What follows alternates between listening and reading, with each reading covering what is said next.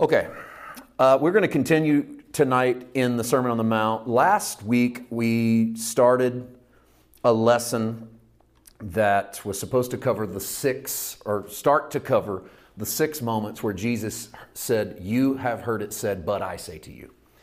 And I titled last week, "You have heard it said." So if you're jumping in on this and you'd like to hear the first couple of those 6, look up the sermon, "You have heard that it was said." I told you at the end of that my plan this week was to take the next 4, the final 4 of those 6, and put them in a lesson titled, "But I Say Unto You." But that's not going to happen.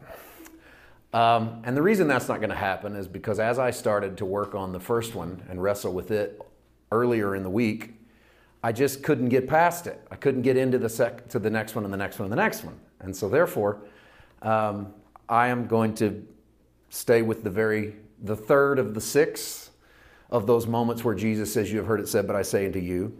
And I'm going to subtitle this tonight, "What God Has Joined Together." And I do that because that is a phrase that Jesus will use in another passage we'll go to tonight in regards to marriage. What God has joined together, of course, let no man put asunder or let no man separate is the phrase often used. We'll read that in a little while. And that is because the third moment in which Jesus says, "You have heard it said, but I say unto you," involves divorce. And it is one of the most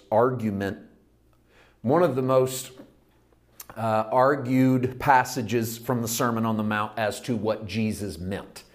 And so we're going to get into that in a little bit. I want to lay this out with a few thoughts. Marriage and divorce is kind of a difficult subject to discuss in mixed company because not everybody's affected. Not everybody's married in any given room. Not everybody's been divorced in any given room, or everyone's been divorced in any given room. It's just one of those things. It's not as if you're getting up and preaching on the cross. You get up and preach on the cross, you can talk to everyone about what Jesus has done on the cross, and it's relevant to them. Get up and talk about marriage and divorce, it's not. The task of the teacher is much like the task of the student. Mine out the truth wherever you are in the text.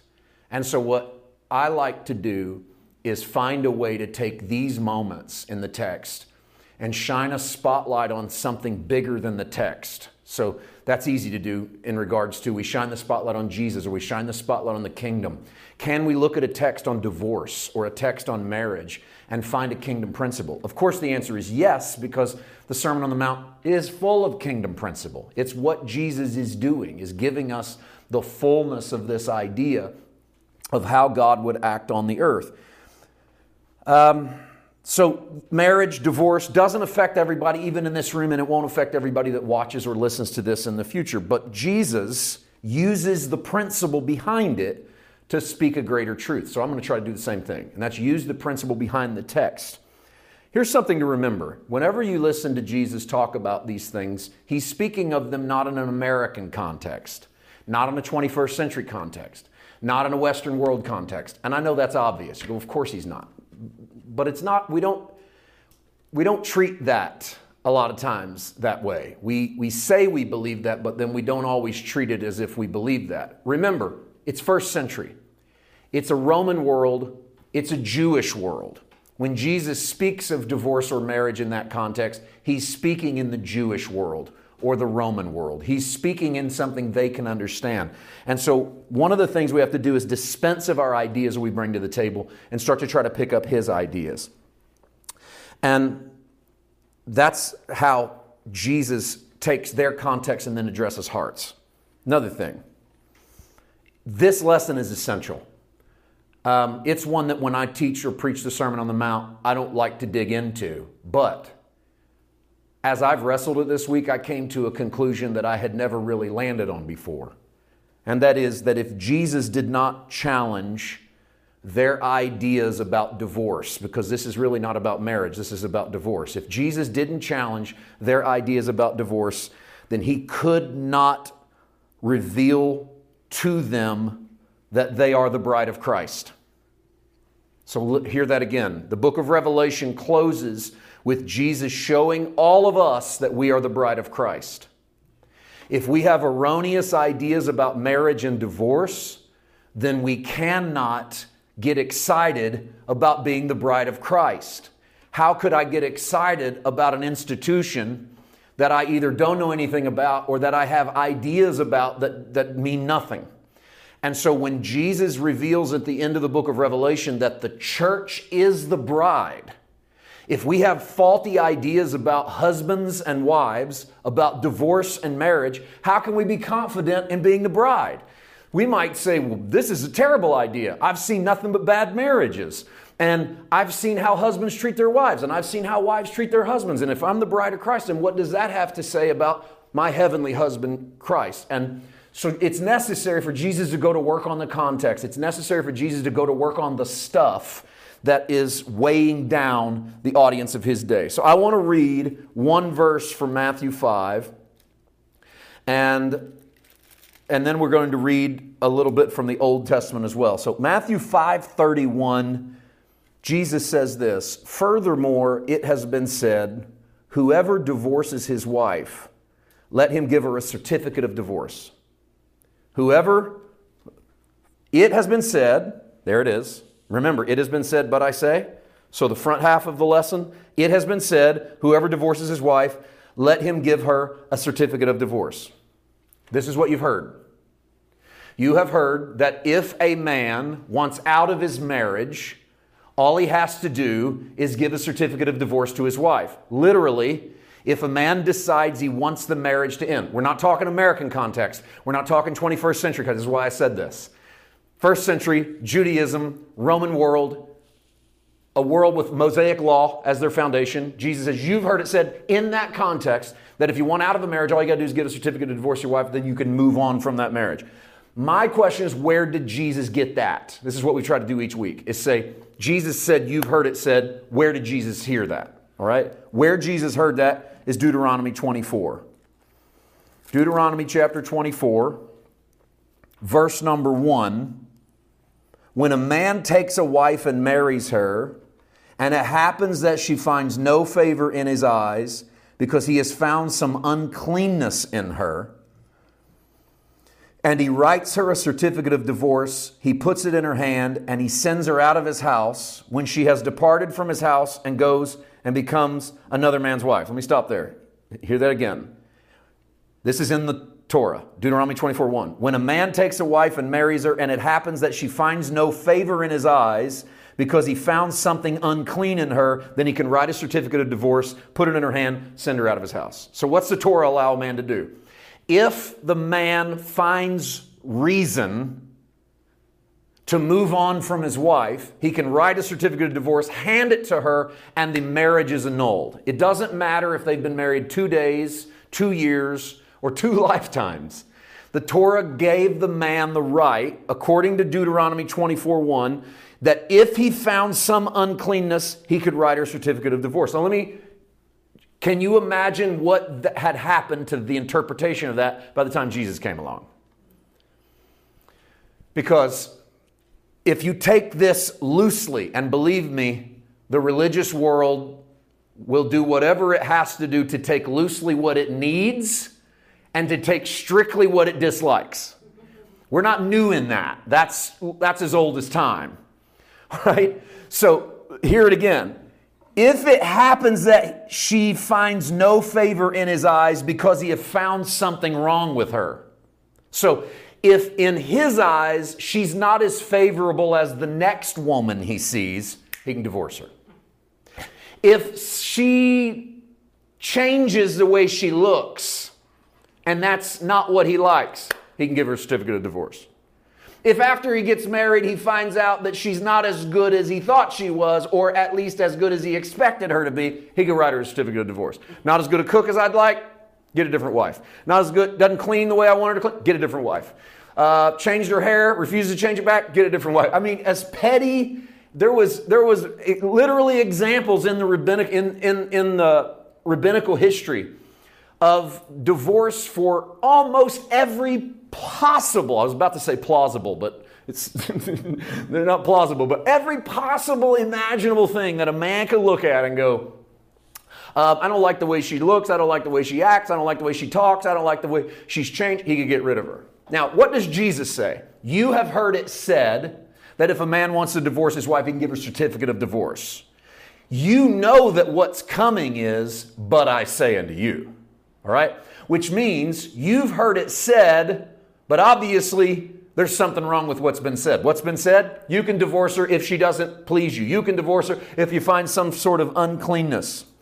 Are we back? Go to Matthew 9 because I want to show you another moment before we do the but it was said. I want to show you another moment in the text of Jesus in which marriage and divorce is dealt with. Matthew 19, verse 1. It came to pass when Jesus had finished these sayings that he departed from Galilee and came to the region of Judea beyond the Jordan. Great multitudes followed him and he healed them there. That's really just an intro couple verses to try to set the story. The Pharisees came to him and testing him and saying to him, this is always a key right here. When they come to Jesus testing him, then they're watching Jesus act differently than what they think the Torah says. So they want to test to see what he'll say. Is it lawful for a man to divorce his wife for just any reason? Where'd they get that? Deuteronomy 24. Because a man could go, I don't know. I'm not happy with her. I'm done with her. Can we do that? And Jesus answered and said to them, have you not read that he who made them at the beginning made them male and female? And said, for this reason a man shall leave his father and his mother and be joined to his wife, and the two shall become one flesh. So then they are no longer two, but one flesh. Therefore, what God has joined together, let not man separate. I want to pause here and I want to show you what Jesus does because it's actually pretty remarkable. They come to Jesus and say, is it okay if a man just divorces his wife for whatever? They get that from Deuteronomy 24 because they're having a very loose interpretation. Guy's not happy with her, he can divorce her. Jesus ignores Torah. He goes way back to Genesis. Technically, that's in Torah. He ignores Mosaic law. He goes all the way back to Genesis to the garden. And he picks up marriage as a definition as given by God to Adam and Eve. And he says, this is why a man leaves his father and mother and joins his wife. The two shall become one flesh. Whatever God joins, don't let any man separate, because the two aren't two, they're now one. And then they said, now they bring the Torah back into it. Then why did Moses command to give a certificate of divorce and to put the woman away? And Jesus said, Moses, because of the hardness of your hearts, permitted you to divorce your wives, but from the beginning it was not so. Okay? So Jesus runs all the way back to the garden and says God gave man and woman to one another. Man leaves his father and his mother, joins to his wife, two become one flesh. Don't let any man separate that. Okay, then why is divorce allowed in Torah? Legit question. I mean, if Genesis says man and wife, woman should stay together, then why does God allow them to divorce? So Jesus answers and says, because God knows the hardness of man's heart. He knows that man's heart isn't what it should be. What's the whole point of the new covenant if not to circumcise hearts? That text falls back. That comes back again and again and again in the Old Testament, much less the New, because the Old Testament keeps prophesying there's going to come a day when God's going to circumcise your heart. God's going to remove, Ezekiel said this, God's going to remove your stony heart and give you a heart of flesh. In other words, God's going to take your hard-heartedness and He's going to change you. But the problem is, and I've told you this before, the law can't change people's hearts. It can change people's attitudes, it can change people's actions, but it can't change people's hearts. That's why we don't preach the law for righteousness, because it won't make a man righteous if he does it. Any more than if you didn't do it, you're righteous, then you didn't do it, now you're unrighteous, and then you're righteous. It's just this roller coaster back and forth. Can't work because it can't do an internal transformation. So Jesus says, if you want to know the truth about marriage, God gave it in the beginning so a man and woman could become one. And He says, and then that shouldn't be split. Well, why does Moses let us split it? Because God knows your hearts are hard. God knows you're a stubborn people. God knows that at your core, you aren't what the law gets you to aspire to be. That's not the end of the story, though.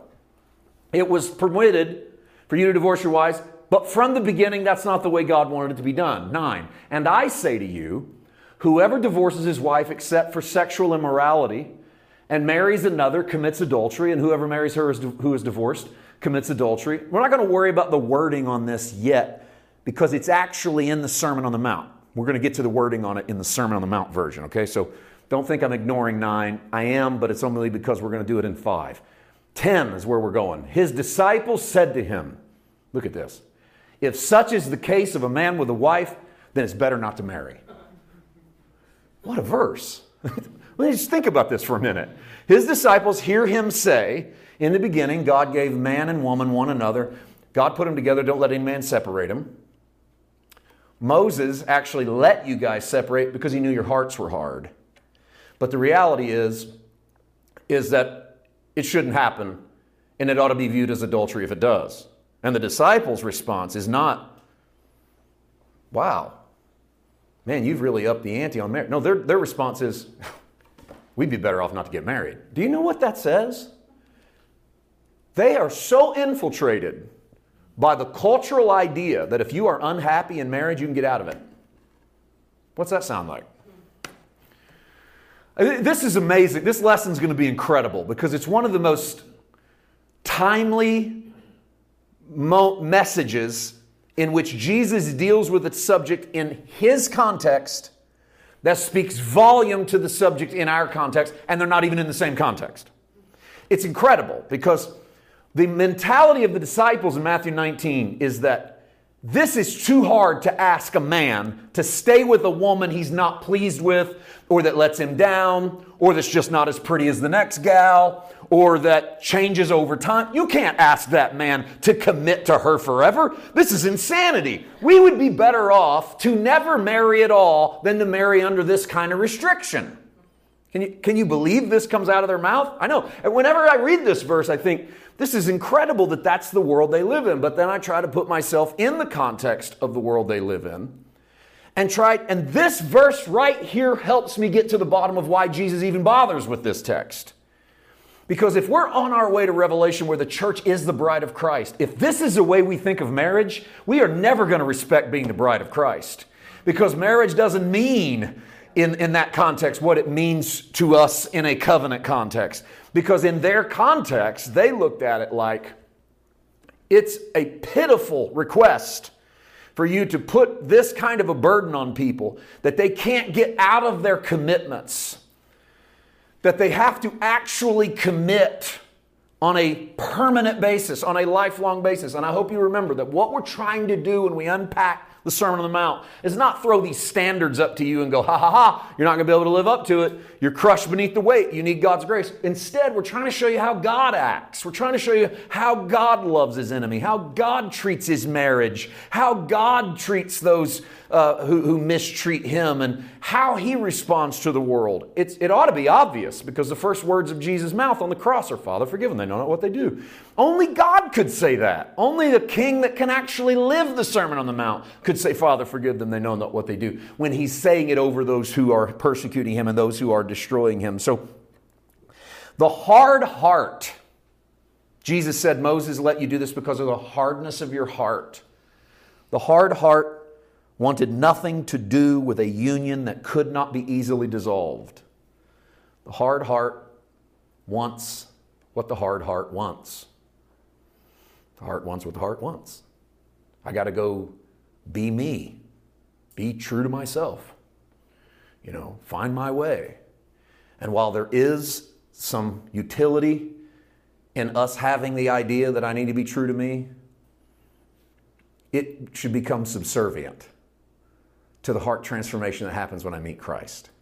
It's not always about me go find what makes me happy or what satisfies me. And that's the challenge in approaching marriage through a different lens. All right? I don't for a moment want to pitch marriage as what they did in Matthew 19:10, which was really the path to misery.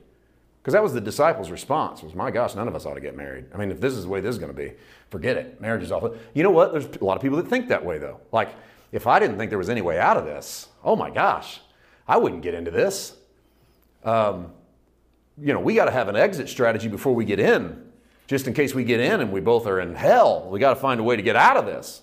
And that mentality has to change, at least according to Jesus. So now go back. Now you're ready for, but I say to you, because you've heard it said that you can divorce your wife, just give her a certificate of divorce. But I say to you, this is Matthew 5:32. Whoever divorces his wife for any reason except sexual immorality causes her to commit adultery, and whoever marries a woman who is divorced commits adultery. Okay, well, here we go. You have heard it said that you can divorce her, just give her a certificate of divorce, boom, she's good to go. I say to you that unless it has to do with sexual immorality, and the word here is pretty ambiguous on sexual immorality, really falling into, we don't know. It's truly ambiguous. It's one of those words that it's kind of hard for us to land on. And so, but we know it has to do with sex outside of the covenant of marriage, whatever that looks like. And so Jesus is stating that marriage ought to be respected to a higher level. Now, there's a translation issue here that I think if we clean it up, it will help us land where we need to land. The phrase, he causes her to commit adultery, is just straight up a bad translation. It's a little better, a little more correct to say, you make it appear that she is an adulteress. It's not as if a person can cause someone else to commit adultery, but you can make it appear that the individual is an adulteress would be more correct. And frankly, no one listening would have agreed with Jesus. And let me tell you why they would not have agreed with Jesus. Jesus just said, whoever divorces his wife for any reason except sex, sexual immorality, sexual promiscuity, adultery, causes that woman to commit adultery, and whoever marries a woman who is divorced commits adultery. They wouldn't have bought it because under Torah, if you commit adultery, you don't get divorced. You die. Remember that? There's no codicil in the law for, oh, if your wife cheats on you, well, then you can get a divorce. Or if there's sex outside of marriage, okay, you can get a divorce. No. God said, if there's adultery, somebody dies. Everybody involved in the adultery dies. So when Jesus then says, you've heard it said, you can get a divorce, just write a certificate, but I say to you that only adultery will qualify for a divorce, no one would have agreed because that's not holy enough. What would be truly holy is, if it's adultery, then she dies. Everything else, you can just get a divorce. Do you realize what Jesus has done?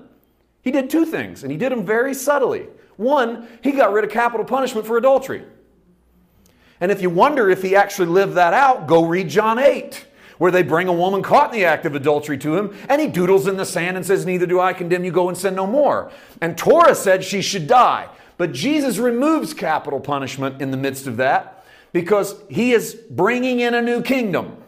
He's ushering in the way of the Father. And so he says, we're not going to kill him for adultery.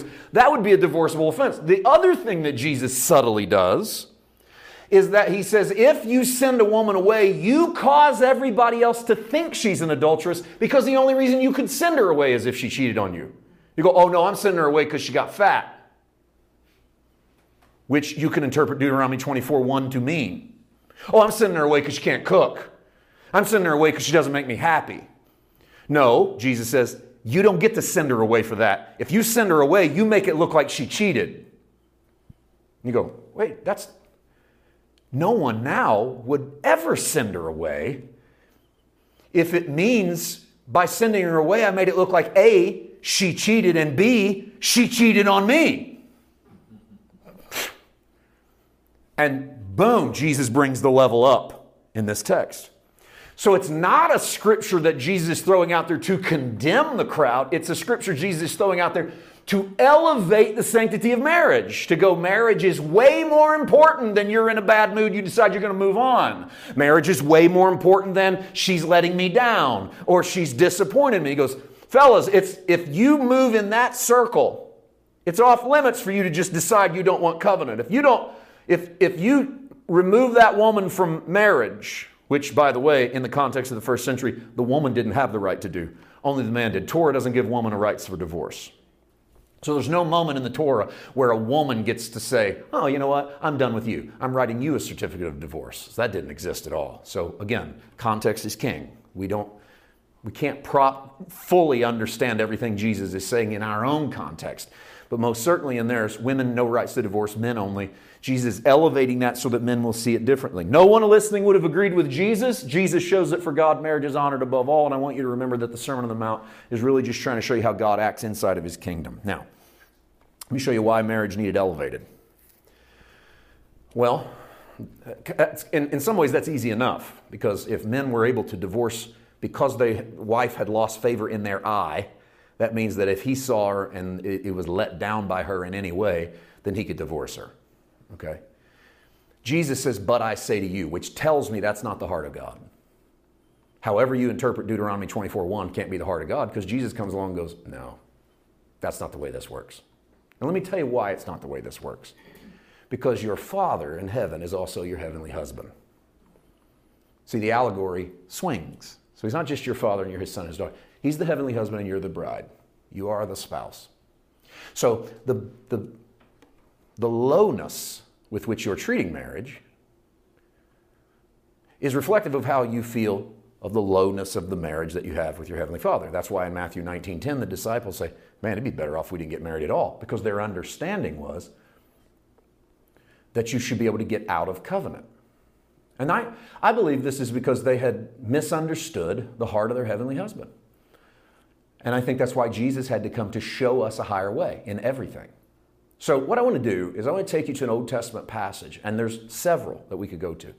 But I want to take you to Ezekiel, because there's a moment in Ezekiel. In fact, I was very tempted to do like a 60-something verse run through Ezekiel 16, but okay, we've been down this road before. We know that's not possible, so we just picked a few spots from Ezekiel 16. And here's why Ezekiel 16. It's a passage in which God replays Israel's marital story to God, and he shows her how he found her.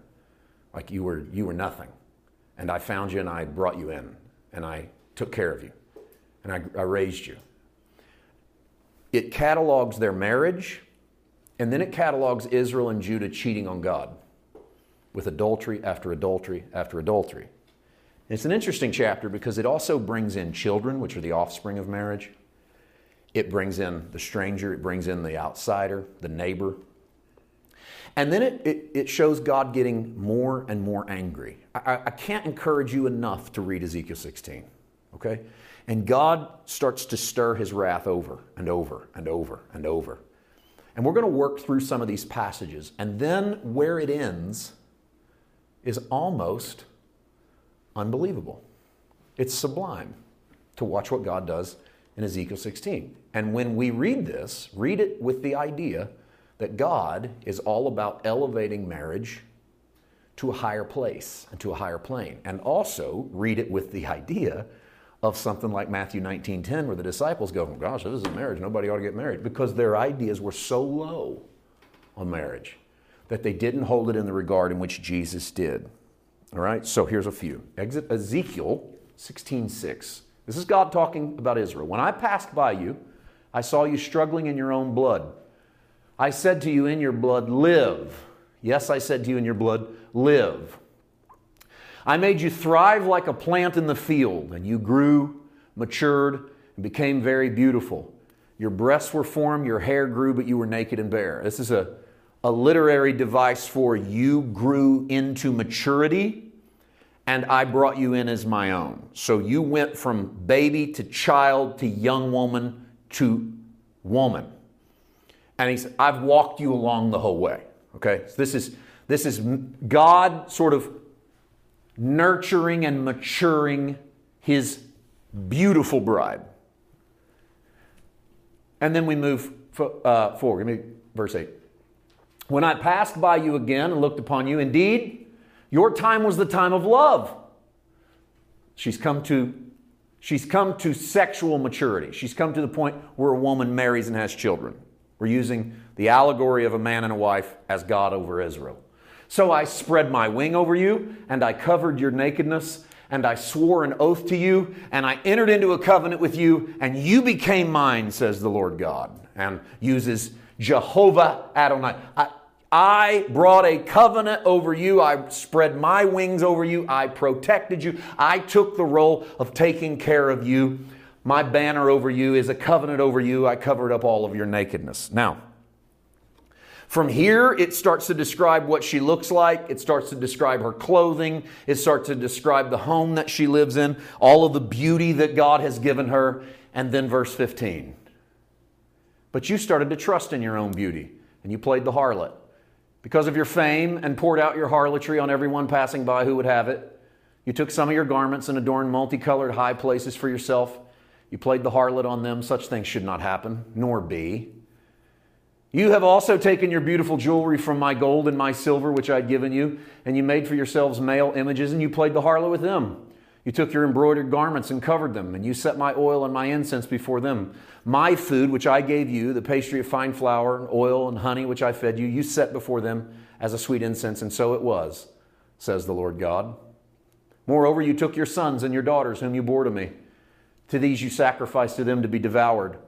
Were your acts of harlotry a small matter, that you have slain my children and offered them up by causing them to pass through the fire? Now this works its way through Israel's actual history, but notice the marriage covenant that God has entered into with Israel. I'm highlighting this because I want to show you the cheating.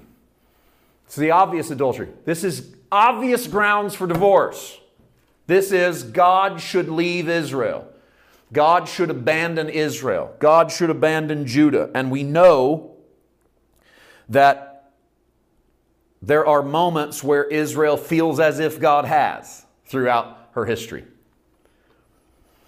But I want to make some comments about it because I don't know the way to elevate marriage in people's eyes.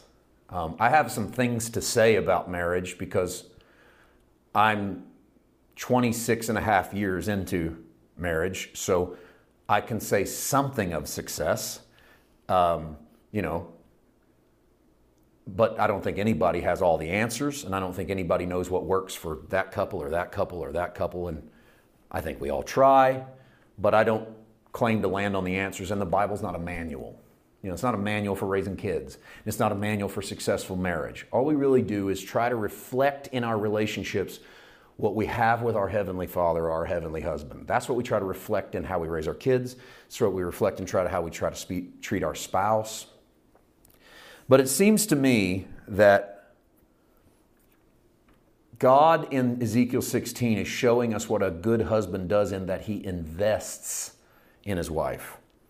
And I don't just mean money. He takes care of her. He enters into covenant with her. Now, I'm doing all of this in context of where we're going with the Sermon on the Mount, where Jesus goes, hey man, marriage ought to be so high that the only thing that you can do, that you can get out of it over is adultery, sexual promiscuity. And it's put up or shut up for God. I mean, you can't say to people, oh yeah, you got to stay in marriage unless there's sexual promiscuity, unless you've stayed in a marriage. That's the whole point of the Old Testament, is that God stays in the marriage. He stays in when it's not easy. He stays in the midst of difficulty. He stays in, and Israel's actually a harlot. It's not just a couple problems here and there, but she's actually running around on God. And so God invests. So I want to speak a couple of things towards marriage. I think, first of all, we need to start to see marriage as an investment. And I don't mean financially. I mean an investment in our own future and in the future of the person that God put us with. Because when the two become one, and the Bible says the two become one flesh, that's bringing everything that one person has and everything another person has and putting those things together so that the end result is a completion and a perfection that could not have been achieved without having met that other person. And so marriage is an investment and the receiving of your partner's investment. And so you're giving yourself, which is a gift, and you're receiving of your partner, which is a gift. I don't think this is why we have such a high divorce rate. We have an insanely high divorce rate. I'm not saying this is why, but I'm saying this isn't helping, okay? I think we need to rethink how we teach people about marriage from day one. Probably every marriage represented in this room, and probably every marriage represented by those watching or listening, started with a list of vows. We stood there and made promises to one another, which, by the way, is completely unlike we came to Christ. Like when you came to Jesus, you didn't come forward and go, I want to give my heart to Christ. God, I promise to do this and this and this and this and this for you. Because the truth is, none of your promises matter to God being faithful to you. You see, God didn't put you in a list of vows in order to commit himself to you. You received salvation as a gift, which means you received the marriage that you have with our heavenly husband as a gift. And He received you as a gift. He didn't make a list of vows and you make a list of vows and then you and He compare those vows throughout your marriage to make sure you're living up to those vows. And again, I'm not saying it's why we have a high divorce rate, but it sure didn't help that we got off on the foot of legalism. Because that's exactly what we're doing with marriage. We're getting off on the foot of legalism, which is, I promise this and this and this and this and this and this and this. And a lot of the stuff being promised, people don't keep for 5 minutes outside of their marriage vow, or 5 days or 5 years. We struggle because all we've done to define marriage is a list of rules, regulations, and instructions by which two people sign up and agree to. And when they stop agreeing to them, they're allowed to get out of it. If they mutually stop agreeing, and then they get out really fast. Because it's not as if they're binding, they're vocal. What if marriage were treated not as a list of vows we take over another person, but that when we went into marriage, and if you need something to say, which by the way, you don't have to say anything. I've married hundreds, if not thousands of people in my life, and I can tell you that legally there are no magic words. Like, oh, you got to say this, or got to say. In fact, until you sign that piece of paper, the state's not even going to recognize you're married anyway. So whatever you say isn't the thing. But what if we treated it not as if a list of vows to make, but as if we had something to offer, something to invest in someone else, and we received that individual as an investment in us. And then whatever we bring, because you bring everything. You bring you. You bring your dreams, you bring your hopes, you bring your pains, you bring your past, you bring your guilt, you bring your fear, and you put it in your spouse. And that's really what you do. And if you don't do it, you'll pay the price for not doing it. Because what you don't put in them, you keep in you. And then it sneaks up on them like a little monster in the back of your marriage because you didn't give it to them. And then it's a secret. And then it's dark. And then there's hell to pay. And I've counseled a lot of couples where there was little monsters running around that were never invested in their spouse. And now we're fighting them over because we didn't trust the ground we were planting into. We thought that marriage was about making some promises instead of investing our best and our worst in our spouse. So we put everything we are in them. It's risky. Man, it's risky. It's so risky because you might put everything in there and they still leave you and they hurt you and they abuse you and you don't get it back. And this is why we tilt towards children in marriages. We tilt towards our kids over our spouse because our kids share our blood. And our kids, we invested a bunch of love and security and attention and time and dreams and hopes in, and a lot of skint knees. And they're way less likely to betray us because they have a part of us in them. And so a lot of parents invest in their children over their spouse because it's safer. But there's no fruit of the Spirit in investing in your children like there is investing in your spouse. Because you are not one flesh with your child. You share blood with your child, but you are one flesh with your spouse. If we took that to mean what it says and say what it means, we might look at this investment as putting something in the soil of our spouse and then cultivating it preciously and then receiving a return on it. And looking at it as if it really matters. We accepted and we gave. And here's the crucial part. If you want to see a return in another human being, you got to risk enough to put everything into it, not just half of it, not just part of it. There's no such thing as a fruit that grows where a seed did not die. Remember what Jesus said. John 12:24. Surely I say to you, unless a grain of wheat falls into the ground and dies, it remains alone. But if it dies, it produces much grain. The Greek word there, it produces much fruit. Okay, you want fruit in your marriage? You want fruit in your relationships? You're going to have to invest enough that what you bring to the table dies in that person. It doesn't exist outside of that person. It only reproduces in that person. That's the investment God made in you. What do you think Calvary is? It's God deciding that if He is going to live in you as a resurrected man, He's going to die for you first. And you made the same decision when you came to Christ. You said, I want to follow resurrected Jesus. And the only way to get to a resurrection is to go through a cross. So I'm going to put the old me into Christ. And I'm going to let Christ crucify the old me. I'm going to let Him take the old dreams and the old desires and the old sin and the old failure, and I'm going to bury it in Christ. And I'm going to come out of the waters of baptism in a brand new life. But I will not be the same person as I follow Jesus that I was when I started following Jesus. I will be baptized into His life. That's marriage. That's why two become one flesh, because two people brought what they were and they deposited it into the ground together, so that the fruit that comes out of that marriage is the byproduct of what happens in that moment. Now, children are in this passage as well. In fact, God said you sacrificed your children. And there's incredible imagery there. And in fact, it's so deep, I don't even know how much I want to get into what it looks like to put your children through the fire. But I will say this. Children are offspring.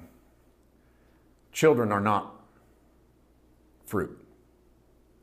We're guarding children a lot of times as if they are the greatest thing marriage produces. And I disagree. You can have kids without marriage. You can produce a pretty good kid without marriage. I mean, marriage isn't the seed of there being life. But the you that comes out of the other side, the you that grows in marriage, is the product of the union of two souls. Your children is a product of sex. What they become is a product of their raising. Then the decisions they make are theirs. My point is this. We're in a culture in which we are guarding our children more than we're guarding our marriages. And this is why we have empty nest syndrome. The kids all get raised, go off to college. Husband and wife look at each other and don't know who they are. Because all they did for the last 15 years was drive to practice and do homework and wash clothes and have family dinner. But they forgot who that person was across the room, and they're not real happy with them because they're older and they're different and they've changed. Because they put a big chunk of their lives into those kids they both raised together. And if we don't invest in the soil of our marriage, the only thing we have to brag about are the kids that we had together instead of the life we get to live together once those children are gone. Because there's a reason a man is to leave his father and mother and cleave to his wife. Because he's to go invest in his own ground. I'd like to see us return, because I think it's the heart of God, to return to the marriage being valued above all. That it's the most important relationship you have in your life. It's better than your friendships and your old high school chums, and it's more important to you than your parents, and it's more important to you than your kids. Because it's the person you've invested your life in, so that fruit comes out of that relationship. There's a lot we could say about it. I look at every day as an opportunity to fix it. Every day is an opportunity to be better. Every day is an opportunity to put something else into the soil of this relationship and make it matter. And to stop carrying secrets and to put them into that relationship. And to put your pain in there and your failure and your hopes and your dreams, so that her or his success is your success and her or his failure is yours as well. But you're unified in it. This is a level that they couldn't understand in Matthew 19:10, because they said, gosh, if that's what marriage is like, who needs to get married? Can you see what they had done to marriage? Much like what's happened to us. It needs elevated back to the place where it matters so much that it's worth dying for, and it's worth fighting for, and it's worth scratching and clawing to keep together and to hold on to, because it's the one thing that produces true fruit. It doesn't mean we don't take care of our kids and love them and do the best we can for them, of course. But they are not the fullness of what marriage is. And I think that Jesus was facing off with that. And I think that elevating people to that knowledge and to that understanding is what Jesus was trying to do. I want to land with some more of this from Ezekiel and then bring you back to the New Testament. Let's go a little deeper into their relationship. Ezekiel 16:31. You erected your shrine at the head of every road. You built your high place in every street. Yet you were not like a harlot, because you scorned payment. You're an adulterous wife who takes strangers instead of her husband. Men make payment to all harlots, but you made your payments to all your lovers. You paid them, hired them to come to you from all around for your harlotry. I'm pointing this out because this is the worst possible marriage that you can ever find described in the Bible. I'm doing this on purpose. And so is Ezekiel. So is God. There's a reason for this. This is as bad as it gets. You're the opposite of other women in your harlotry because no one solicited you to be a harlot. You gave payment, but no payment was given to you. Therefore, you're the opposite. You didn't get paid to have sex. You paid to have it with everything. God goes, you have been spending of yourself on every husband but me. There's been a time or two in all of our lives where this is kind of us. You've been spending your energies on everything but our relationship. You've been spending it on your entertainment. You've been spending it on your pleasure. You've been spending it on yourself. You don't spend it on me. Just a little time with you and I together, cultivating this relationship, God says, is all that I'm asking, is what I'm asking of you. 59. Watch how this flips. This is how this chapter ends. Thus says the Lord God, I will deal with you as you have done, who despise the oath by breaking the covenant. But nevertheless, in spite of all of that, even though you've been a raging harlot for all of Ezekiel 16, I'm going to remember my covenant with you in the days of your youth. I'm going to remember what it was like when you were young.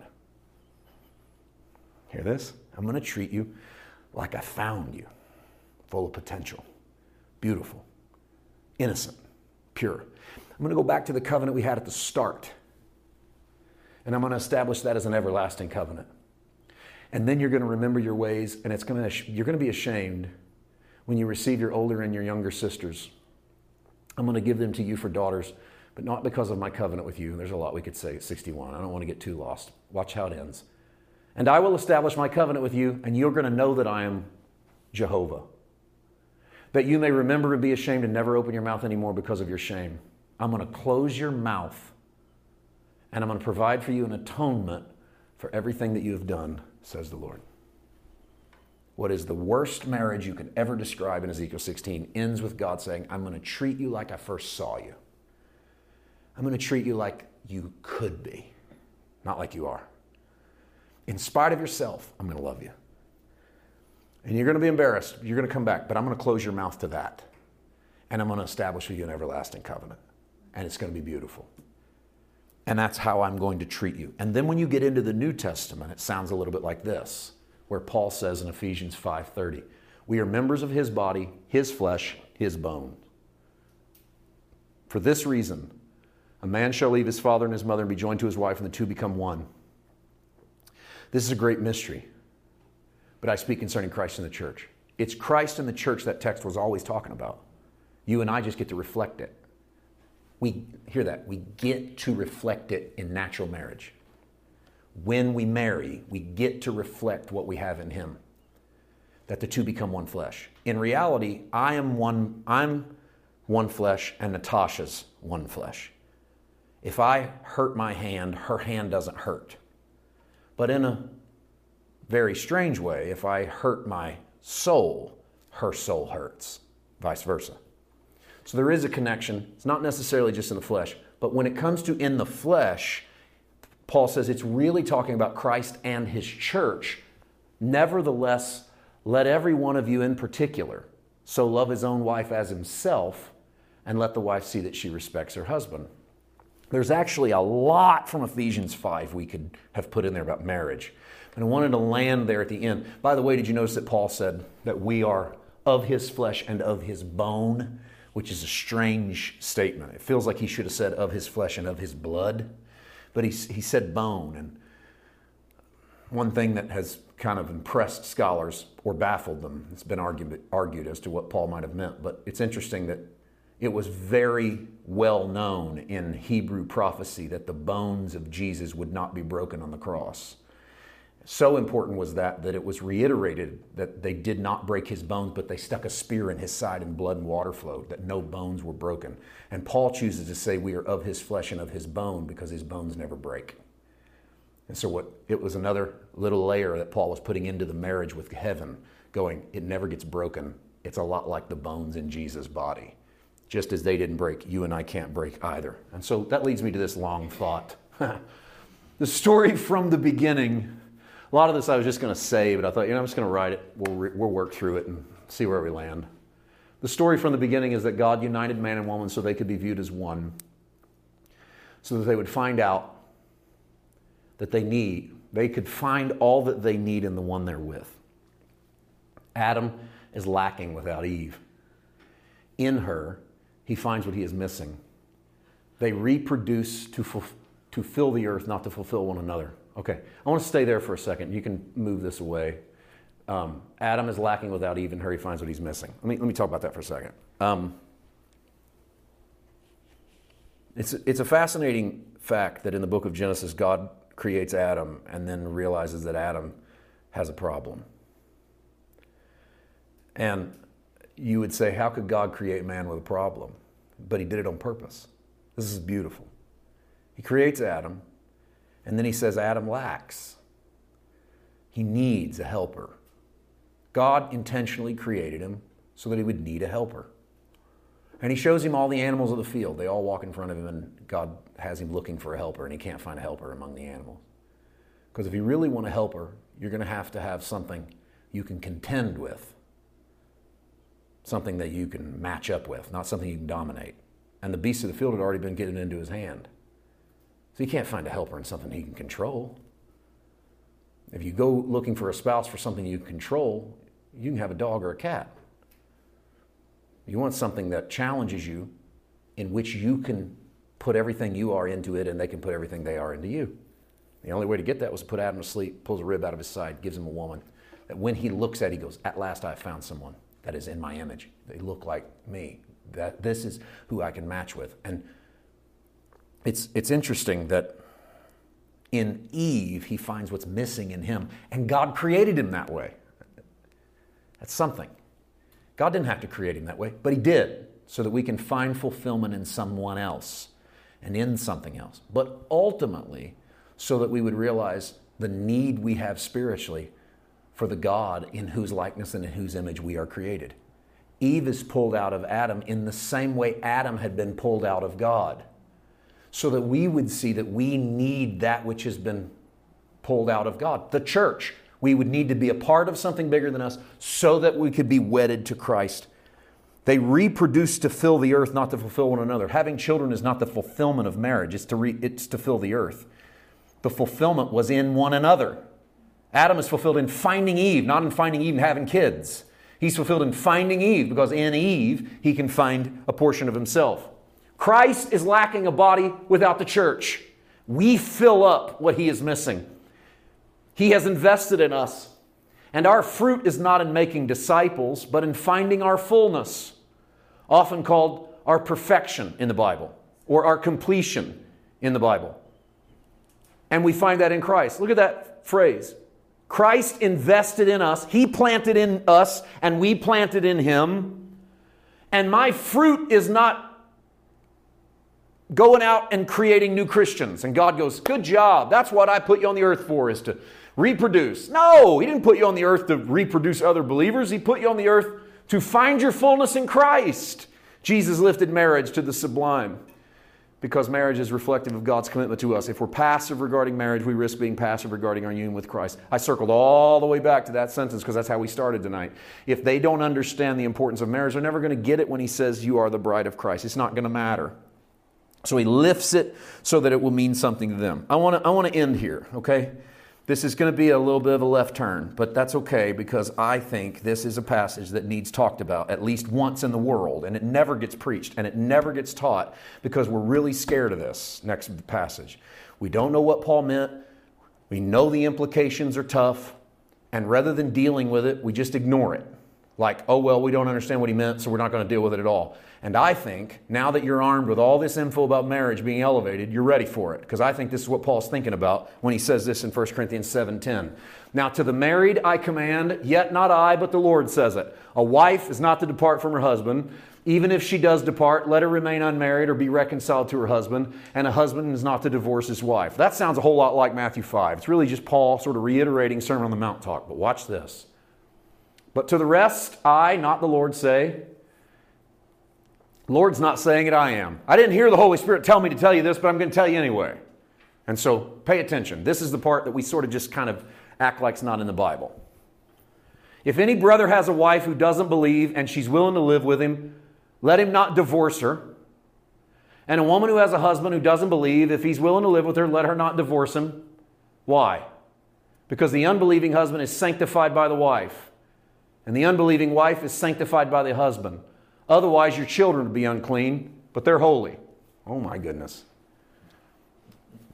The fact that the child comes from you and you're a believer, kid's okay. He goes, otherwise, your kids would be in trouble. And you know your kids aren't in trouble. Why are your kids not in trouble? Because you're fine. Well, let's take it another step. What about your spouse? He goes, what if your spouse can be sanctified in the same manner in which your children could be sanctified? 15. If the unbeliever departs, let him depart. A brother or sister is not under bondage in such cases, but God has called us to peace. How do you know, O wife, whether you will save your husband? How do you know, O husband, whether you will save your wife? Paul respects marriage so much that he says, if you're a believer and they're not, stick it out. He goes, they're in good hands, living in the same house with you. I don't know what to mean of it. I don't know how far to take it theologically, but I sure do like the idea that it's so vital that if a believing spouse is pouring themselves into an unbelieving spouse, the unbelieving spouse is sanctified by default of living in the same house with a believing spouse. It tells me marriage means something and being a believer means something. I leave that there. We'll just end on that note. Not entirely sure where to run with that. This passage, this sermon is not to condemn a soul who's been divorced. There'll be a lot of viewers who've been divorced, struggling in their marriage right now. Jesus is not speaking in this passage to the rules behind getting a divorce. Jesus is confronting what they had heard and elevating it. You have heard you can divorce for anything. He says, I say if you do that, you make it look like the woman's an adulteress because that would be the only thing. And that's a breach of covenant. That's a violence of covenant. So I'm not here to tell people when they do and do not have grounds to be divorced. Okay? We don't derive our righteousness from our ability to keep these things in the Sermon on the Mount. But that doesn't give us the excuse to say they don't matter. If they matter to Jesus, they ought to matter to us. What it does is it tells us that marriage is honorable and worth fighting for. Are there going to come times when it's not tenable to continue on? Yes. Are there going to be times when people should depart from marriages because that it is destructive? I truly believe so. But I'm not the arbiter of what that looks like, and that Jesus didn't make us the arbiter. What he did do is have us to elevate it so high that we would fight for it. The same way he fights for us. The same way that he goes, you've cheated on me. He goes, I'm not leaving you. I'm not forsaking you. I'm not telling you what to do in your individual marriages. That's not the role of the Sermon on the Mount, but it is to bring us to raise that tide and to say, it can be better, it should be better. All right. Father, thank you for tonight. We've tried to put it into words in a way that challenges the soul, but also soothes the soul. I hope that, Father, where we have landed is in highlighting the beauty of the relationship that you have with your church, with each of us. Not so that we can be condemned in our marriages, but so that we can be encouraged. And in that encouragement, we can learn from you, just like you told us to. Learn from me. And as we learn from you and watch how you do it, all that we put our hands to is elevated. We thank you for that. We thank you for your daily showing us how to work this out. In Jesus' name, amen.